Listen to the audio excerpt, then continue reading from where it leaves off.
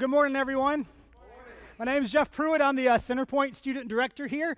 And a couple weeks ago, Danny asked me to come and share a message with you guys. And so I gladly took that opportunity. And as he was talking to me, he said, now this is the week after Pastor Philip finishes the EGR series. So you have the opportunity to either, continue that series for one more week, or you can just go ahead and do something, different, whatever you want to do. And so I quickly said, I'll just continue the series. Not really thinking about it. And then, I went away, and a few minutes later, I was thinking, why in the world did I say that? And the reason I thought that was because, complete honesty here, I am really horrible at dealing with difficult people. And probably you guys can say, amen, yeah, probably some of you guys would say the same thing. I'm really bad about it. I'm a pastor, and still for me, it's incredibly difficult to deal with difficult people. And so what I decided was I would just go ahead and do it, and decided that I would just pray that God, would you, speak to me about this, so that you can then speak through me to our church, and maybe I can give some kind of truth and some kind of personal touch to this idea of dealing with difficult people. And so, God spoke to me about why I have a difficult time dealing with difficult people. And so that's what I want to share with you guys this morning, and I think it will apply to all of us. And so here's the first thing that I realized for me, and maybe it's the same for you, maybe it's not the same, but this is what I realized for me, but I generalized it on here to make it more general. It doesn't hurt as much if you generalize it. And so this is what I put, that dealing with difficult people well is really more about the want to than the how to. Think about that for a moment. For me, when something comes into my life that is difficult, or a situation someone brings to me, I usually know the how to, right? I usually know what is required of me, what they're expecting of me, what I need to do, and yet here's the reality: I just do not want to do it. And so regardless of how many, steps of dealing with difficult people I may have in my mind, regardless of the plan that may get put into me, that I say, if I do this, this person will help them. If I do this, this will help them, this will help them. I just don't want to do it. And so that's what we're going to talk about this morning. We're going to talk about the how to instead of the want to instead of the how to. And in order to do that, I want to use a little illustration here that we're going to keep going back to this morning. And this is probably a good illustration of your life and mine as well. And so I want to share this with you, and maybe you can connect with it. So all of us, we have people in our life, right? And those people in our life, they have different needs. And we as believers in Christ, as followers of Jesus, we know that Jesus has commanded us, he expects us to help meet the needs of the people that are in our life. And so first I'm going to put out some different people that represent some needs in our life. So if you have a child, maybe a child is one of your needs. It is definitely one of your needs, right? Maybe you have a second child, so your second child is another one. Maybe you have a third child. You didn't figure out how children come to be, and so you had a third child. Maybe you're like my wife and I, and you have a fourth child, and maybe you're absolutely insane like Pastor Philip, and you have 5 children, right? But whatever it is, we'll use these 4 as our children. This represents their life. This represents the needs that they have in their life that need to be filled, okay? Let's see, who else do we have in our life? Maybe you have a friend in your life, right? Maybe you have that one friend that has a little more needs than your other friends, right? Maybe you have a sibling in your life, a brother or a sister, a parent. Maybe you take care of your parents a lot, and so there's a lot of needs there. A neighbor. Anybody have any neighbors that, oh my goodness, just needy neighbors? Yeah, there you go. All right. Yep. And then maybe coworkers or bosses or whoever it is in your job that you have some needs there. You have people in their life who have needs that you are constantly trying to help and trying to deal with. All right, let's see. Is there any more? I've got one more just so you don't have to think it or say it. Mother-in-law, right? Mother-in-law needs. So there's another one. We're not going to put that one in the front. Let's not do that. All right. But here we go. So this represents the people in our lives and their needs and their need for them to be filled. Okay. And then of course we have ourselves. So this is me. And so I have sand in here to represent, my ability to fill people's needs. This is my want to, right? Like this is the desire and the passion in my heart to fill people's needs. And so since it's not as much about how to as it is about want to, when I want to meet someone's needs, I will meet their need because I usually know how to. And so let's decide that, we have children. Let's say, where's child one? I've lost it. Child one, here, I lost my child. Child one, they have a need. Child two, let's say they have a need. Child three, they have a need. And for us, child four, they have a need. Let's say one of my friends has a need, and I fill that up, and I start to meet these needs. And what happens very, very quickly, maybe this happens in your life as well, you start to realize that you get really, really empty. Like your want to is gone. Like the want to is empty. It's broken. It's not there. And so we have these needs that we've met, but we really haven't fully met them at all. We've just done a little bit, and before long we realize we just don't want to do it anymore. Maybe you're different than that. Maybe you decide, well, I'm going to come up with a plan. I'm going to come up with a plan to help meet the needs of the people that are in my life. And so maybe this represents you. Maybe this is you with a plan. This is me with a plan. And so I have a little more, right? Like since I have a plan, it's less effort because of that plan. So maybe my desire lasts a little bit longer. And so we go back to it and we start filling up child one. All right, this child just got called into the principal's office. Let's throw that in there. This child just got a bad grade on their test. This child just hit their other child. This child is potty training right now, right? No, I'm just kidding. But so as you can see, even this won't fill up all of the needs of the people that are in your life. And so if you're like me, you are probably feeling somewhat empty in your life, or at times you're going to feel that emptiness. Your want to is going to wane. It's going to be broken. And you're just like, yeah, I know what to do for this person. I know how to meet that need, but I just don't want to. And so what I want to talk about this morning is just the how to want to, right? The how to have a better ability to want to do these things. And I'm going to kind of go a counterintuitive way, something that you wouldn't really think about usually when it comes to that. And this is what it is, that one of the biggest obstacles to having the want to is actually honesty with ourselves. Because here's the reality. We all lie to ourselves a whole lot. One of my favorite pastors, he writes books, his name's Paul Tripp, and he says that we are all professional self-swindlers. And what he means by that is we all have perfected the act of lying to ourselves about almost everything. And so we go through the day lying to ourselves all the time. Now, there's some things that I lie to myself about. One of them is, and I'll just admit it to all you guys, I cannot sing at all. Horrible singer. And for long periods in my life, I lied to myself about that. Like, I just haven't practiced enough. Like I can get it. I just need to practice a little more. If I'm around all my friends that can sing, and I went to a school that had an arts program in college, and a lot of my good friends could sing. And so, we'd get around in a circle and we'd sing a little bit. And so I would, say, I can do this. I can do this. And so, this is the progression was. At first, I just kind of nod my head along.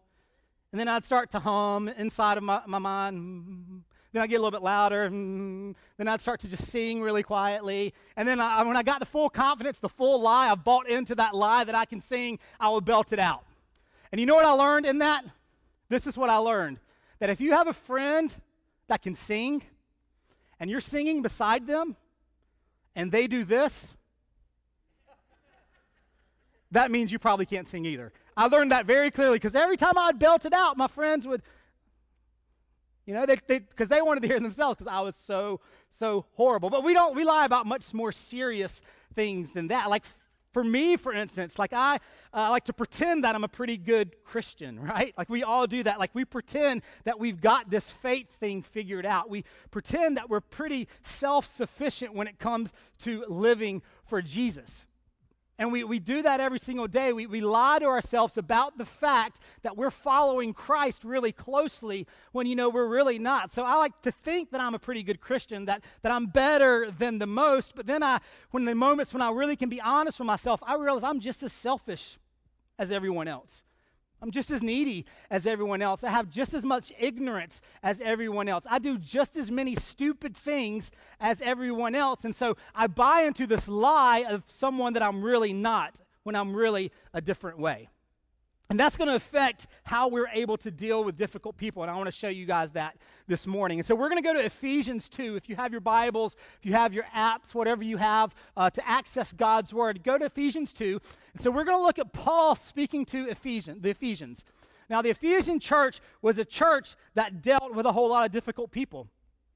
All of the churches in the New Testament dealt with a lot of difficult people. Ephesus, for example, was a metropolitan area. It was huge. It was booming, had huge commerce, but there was also this huge magical cult there. So it was full of magic and witchcraft, and they were called as Ephesians to go and minister to these people, to share the gospel with these people, to love on them the way that Jesus loved the church. And they were supposed to go and do this, but it was extremely, extremely difficult for them, because the people were so different than them, and they didn't really know what to do.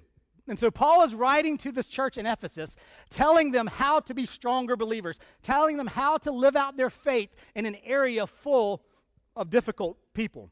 So what we're going to do is we're going to work through Ephesians 2 a little bit, and I'm going to share a couple of ways that Paul is teaching them to be honest with themselves. And in them being more honest with themselves, realizing how much they need, just like the other people need, they'll begin to realize how much grace has been instilled into their life so that they can be honest about how they can deal with other people.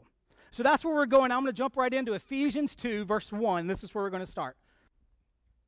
This is what God is saying through Paul. As for you, you were dead in your transgressions and sins, in which you used to live when you followed the ways of this world and of the ruler of the kingdom of the air, the Spirit who is now at work in those who are disobedient.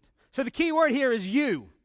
In case you can't see that, let's see. The key word here is you. Like Paul is saying to this church at Ephesus that let's start by looking at yourself. You're asking the questions, how do I live amongst these people? How can I, deal with all of these difficult people? How can I interact with all these people? And Paul says, wait, before we even talk about that, let's take a step back and let's talk about you. And what does he say about you? He says, hey, recognize who you really are, who you really were, where you have come from, and what you really need. He's saying, like, you were dead in your sins. You were following the ways of this world. You were actually following the spirits of the ruler of this earth, which is Satan. You were following in the footsteps of the same thing that everyone else that you're trying to deal with is following in. And so what Paul is saying is the first thing you need to be honest with yourself about is this fact right here, that I am EGR.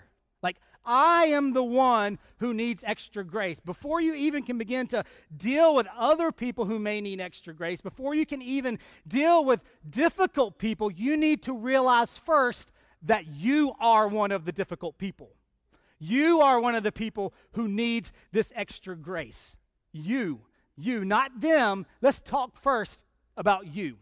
Why is this so important? And what does this really have to do with giving love to people who are difficult? Well, let me give you a little formula, because, a lot of Christianity isn't formulas. It's, it's a journey with Christ, getting to know someone better. Like, you don't approach a friendship with someone and say, all right, here's our formula for becoming really good friends. If we do this. It's not. It just kind of grows organically, right? And the same thing with your relationship with Jesus. But I think this does have a formula. And this is what the formula is. And I'll explain it. Big need equals big grace equals big love.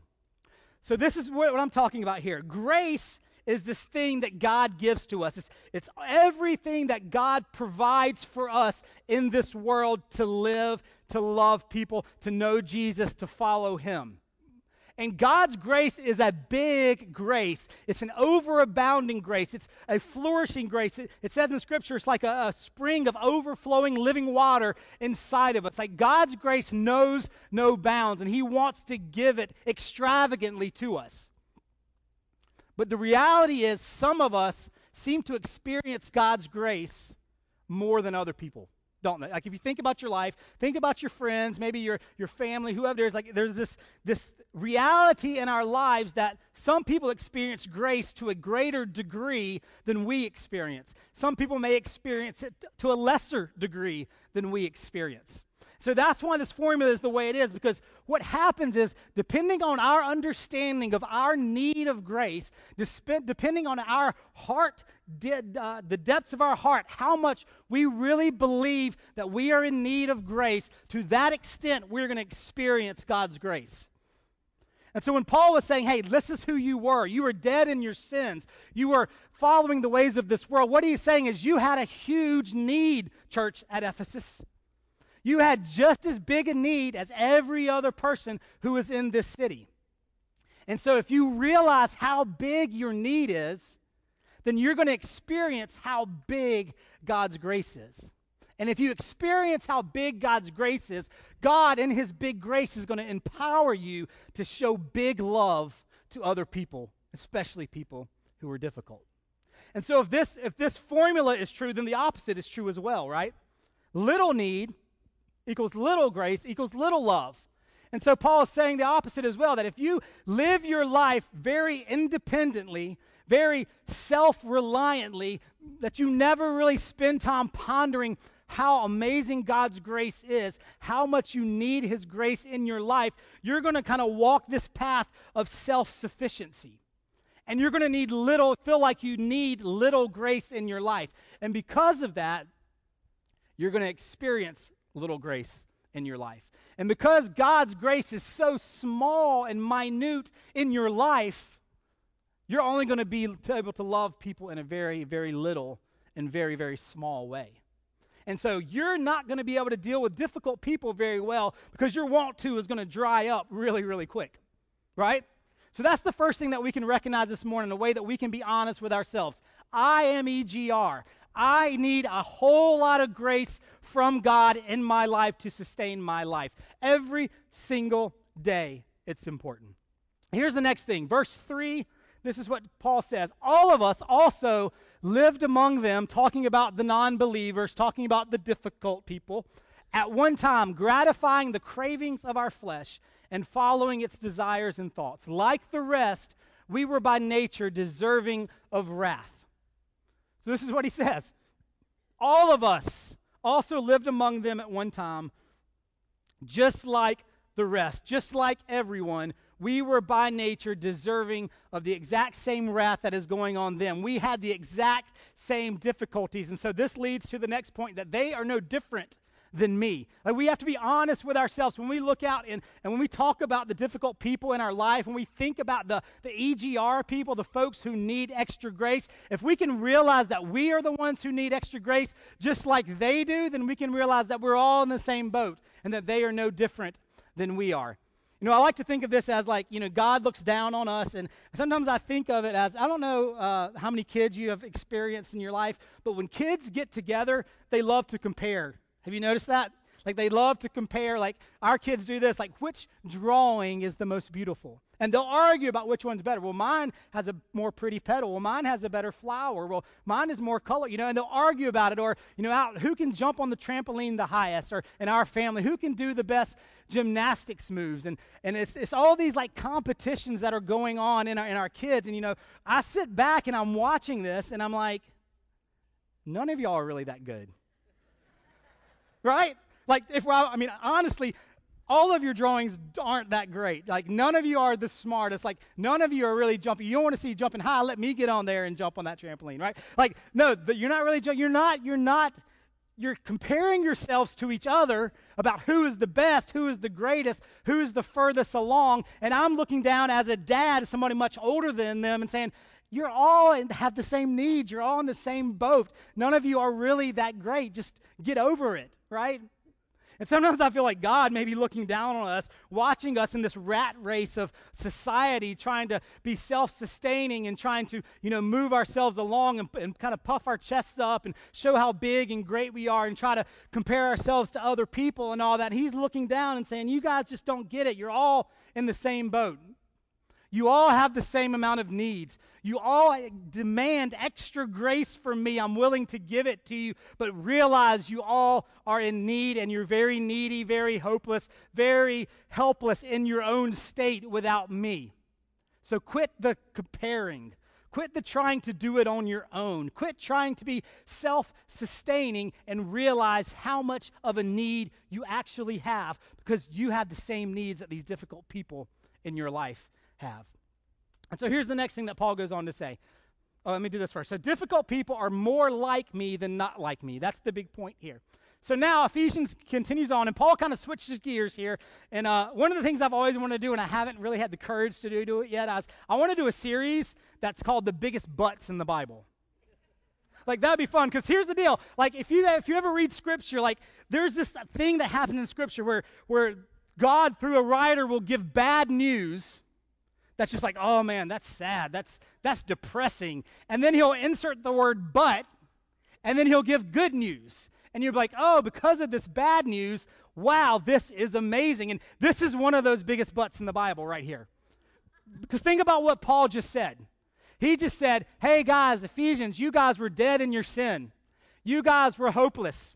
You guys were helpless. You guys were incredibly difficult. You had a whole lot not going for you. You were in a bad situation.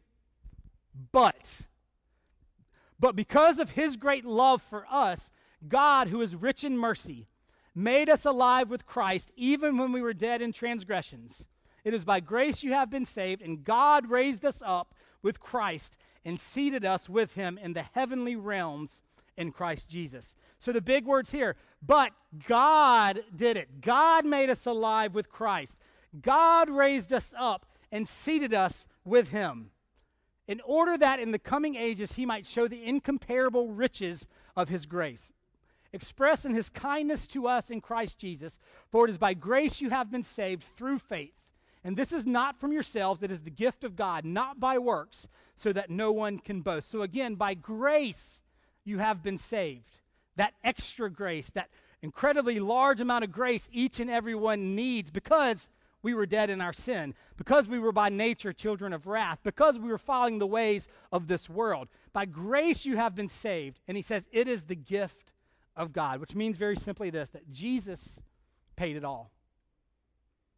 Everything in our lives is a result of what Jesus Christ has done for us on the cross, and what Jesus continues to do in our life as he showers grace upon grace upon grace on us. And I like to think of it this way, like, have you ever had a gift before that you misused or that you took for granted, and then then it got broken or lost or messed up, and then you were like mad that it happened? This happens with our kids all the time. Like, they'll get a gift, and Lauren and I usually know, my wife and I, we know that this gift is not going to last very long. Like, you see it and you're like, oh, that's a great gift for the next 2 days, because it's going to get broken, right? Because it's a gift that my kids are going to use the wrong way. They're going to use it the wrong way, then it's going to break, and they're going to be upset, and they're going to be mad because it got broken. And we're like, you didn't use it the right way. Of course it's broken.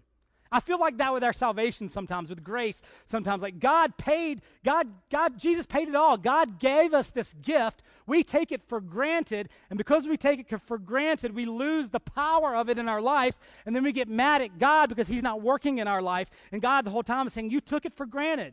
You broke it. You messed it up. If you would be honest with yourself and realize what's really going on, you can really experience what grace is all about. I like to think of it this way as well. Like, Jesus paid it all, so what we need to do is we need to pay it forward. You guys know the idea of pay it forward. Like, when I think of pay it forward, I think of Starbucks and Chick-fil-A. Because at Starbucks and Chick-fil-A, you probably have heard of this. There's this phenomenon that happens where a bunch of cars will pay for the meals of the people behind them, or the coffee of the people behind them. So somebody will come up to the drive-thru, and they'll pay for theirs, and they'll say, hey, I also want to pay for the person behind me. And so the Chick-fil-A version is, I'm going to pay for the person behind me, and will you tell them God bless you? That's the Chick-fil-A version. The Starbucks doesn't have that version. But so then the next person comes up and pays, realizes that they've been paid for, and usually what happens is they pay for the next person, right? And then it goes down along the line. Somebody pays for the next. Oh, somebody paid for me. Let me pay for them. Somebody paid for me. Let me pay for the next person. I've read before in a news article where it's gone to where there was over 200 cars before paying down the line for the next person because someone had paid the gift for them and they were paying it forward. And so when I read that article, of course, the first thing I thought was, how incredibly horrible must that last person be, right? How incredibly ungrateful can you be to be the last person in that line and decide, oh, thank you, and then just drive off and not pay for the person behind you, right? But the reality is we kind of treat our faith that way, don't we? Like we treat the grace that God has gifted us with, the payment that Jesus has made for us. Like we like to hoard it for ourselves. And if you're going back over here, we get this grace from God. We get this grace from Jesus in our lives. That's too much. And so we go up to the drive-thru, so to speak. We accept Christ into our lives. God bestows this grace upon us in a relationship with him, and this is what we look like. And we're just like the last car in line for the pay it forward. We put the cap on it. And we say, no, I don't want to have to deal with all these people. I don't want to pay it forward. This is my grace. This is my salvation. This is my love. This is my forgiveness. Don't make me have to give that to other people, right? And so we do that, and so we'll say, I worship Jesus. I'm so close to God. I spend so much time with him, man. We are so tight. It's wonderful. Me and him are great, but then there's all these people with needs, all these difficult people right over here, and we're like, well, maybe if they figured out how to love Jesus the way I did, maybe they wouldn't have all those needs. And God's looking down saying, no, this gift was given to you so you can give it to other people. Like you are supposed to be overflowing, and this that's in here that you're holding on to, that you're keeping a cap on, is there so that you can overflow into other people, so that you can give other people grace just the way that I've given you grace. But we take his gift for granted. And what happens when we do that is we don't experience God's grace the way we should, and then we get mad at God because we feel so far from him, like he's left us. And he's like, you took it for granted. You didn't pay it forward. The gift was given so that you can give. You didn't give, so you're not experiencing the gift that was given. We've got to pay it forward because he paid it all. And then here's the last thing that Paul says. We're going to look at verse 10 and then verse 19 through 22. Paul says, for we are God's handiwork, created in Christ Jesus to do good works, which God prepared in advance for us to do. Consequently, you are no longer foreigners and strangers, but fellow citizens with God's people and also members of his household, built on the foundation of the apostles and prophets, with Christ Jesus himself as the chief cornerstone. And these are the two verses I want to focus on. In him, the whole building is joined together and rises to become a holy temple in the Lord. And in him, you too are being built together to become a dwelling in which God lives by his Spirit. So what Paul is saying here is that we as a people, we're a building that is being joined together and rising to become a holy temple. We're building together to become a dwelling in which God lives by his Spirit. So Paul he's kind of getting a big picture and saying, hey, realize something here, guys. You, along with the apostles, along with the prophets of the Old Testament, along with all of the people of God, you are a dwelling for God. You are a temple. Just like in the Old Testament, Solomon built a temple for God's presence to dwell in. And now we are that temple. And so what he is saying is we have to build the temple. We must build it together. So that person in your life who is in need, that difficult person, they're a part of this temple. They're a part of this building unto God. We have got to build together. We must do it. One time I built something. I built a cottage for my kids. I like to dabble in a little bit of, woodwork and stuff. I'm not that great. And decided to build a cottage for them. It was a pretty nice cottage. It was like an 8x8 pallet size cottage, and it's in our backyard, and they play with it and everything. And so I got the plans out. I bought some plans online and was watching it and looking at it and noticed everything that I needed to do. And so what happens is if you're ever building something like big, like a shelter or some kind of building, if you guys probably know the most important thing is the foundation. Yes, it's the foundation. So this is what I was doing. I was looking at it. I was reading through, and the first thing you do is you excavate some of the land. You put some wood planks in there, and then you put some gravel for drainage and all that. And so it was to make sure that that foundation was strong, that it was, waterproof, that rain and drainage wasn't going to mess with it. And that was the foundation. And I was looking at these directions, and I looked out at my yard, and I said, my yard's pretty flat. And so I decided, I'm not going to do this foundation the way that it says. And so I neglected some of those pieces. And so sure enough, I built the cottage, a nice cottage, beautiful cottage. But it was straight up and down, like it was perfect. Like, man, it's got some nice symmetry. It's like a square or whatever it is. And it was just like that. And then the rain came. And it was kind of like that. And the rain came, and it was a little bit more like that. And so now I go out there, and it's still standing, it's still usable, it's not that bad, but I go out there, and I look down where the foundation should have been, and I mean, the bottom part of the base of the house, I mean, it's down like that much into the ground because of the rain and the drainage. It's just sinking, and it's sinking more and more. It's sinking and sinking. And that was just an object lesson for me that, the building is only as strong as the weakest part of the building, right? Like that foundation is the weakest part of that cottage I made for them.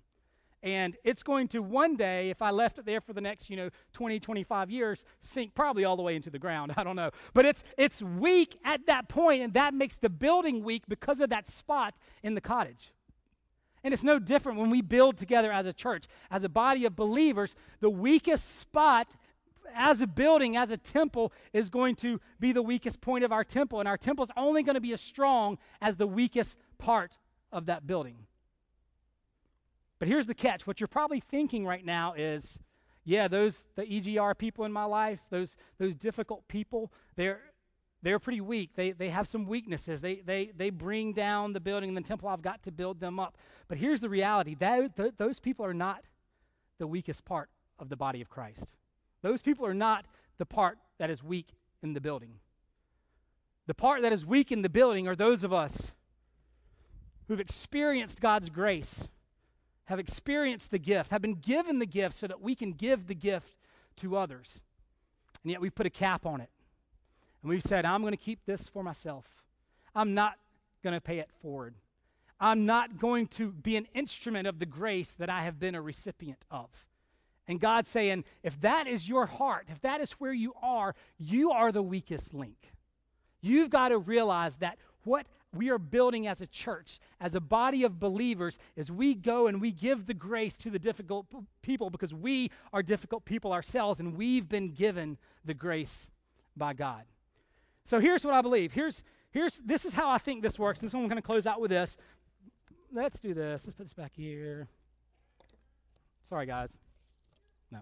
All right. So for many of us, this might be you. You may say, I don't have a plan. I don't have a clue. People come to me, and man, my want to is just broken, and I just can't do anything. Or maybe you do have a plan. Maybe you're like this, and the plan helps you, help certain people, but still you want to, you kind of give up at times. Your want to gets broken. Your desire gets away. And the reason I think this is because I don't think these are labeled correctly. You guys see over there? All right. I don't think these are labeled correctly. And the reason I don't think it is labeled correctly is because of what we've just read. Because of this idea that big need equals big grace, and with big grace, we are able to love people in a big way. So what I really believe is this isn't me without a plan. This is me with no need. This is me being self-sufficient. This is me trying to do it on my own. This is me going through my life day in and day out with no knowledge or vision of God or no reality of God in my life. This is me waking up, figuring out what I'm going to do for the day, going to work, coming home, spending some time with my family, going to bed, not having a quiet time with God, not realizing what's going on in my life, saying I can do it on my own, joining in the rat race, being self-dependent and self-sufficient, and just trying to make life happen me by myself. That's really what that is. And this one, it's a little better, right? But this really is little need. This is me, and I get up, and I may have a quiet time every once in a while. This is me, and every once in a while I have a difficult time in my life, and I'll realize I need some extra grace from God. And at that time, those times in my life, I get a little bit closer to God. He brings me to my knees at that point, and God fills me with this grace. You could call this a grace tank, if you will. Fills me with this grace, this want to, because he has done that for me. And yet then I'll forget about him. Then I'll kind of move on. Then I'll jump back into self-dependent mode, self-sufficiency mode. I can do it on my own mode. And so this is the little need. This is the little need. I believe there's another place. It's this one. It's the big need, right?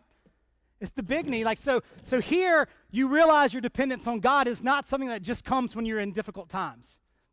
Your dependence on God isn't just something that you express on Sunday morning. Your dependence on God isn't just something that comes here and there. It's a daily dependence. Day in and day out, you realize your need. You realize like everything that's going on in your life is a grace of God, a gift of God that sustains you. And you don't just realize it, you love it, and you're drawn to it, and you decide, I am going to depend on that more than anything else. And there's one other thing, one other piece I want to add to this. And it's because of 5 words that I read in verse 7. And it's this right here. I'm going to go past this. That the incomparable riches of his grace are expressed in his kindness to us in Christ Jesus. So when Paul is explaining what God's grace looks like, these are the words he uses. The incomparable riches of his grace. And so those 5 words make me realize something. That there's something even more important than all of this. And it's this right here.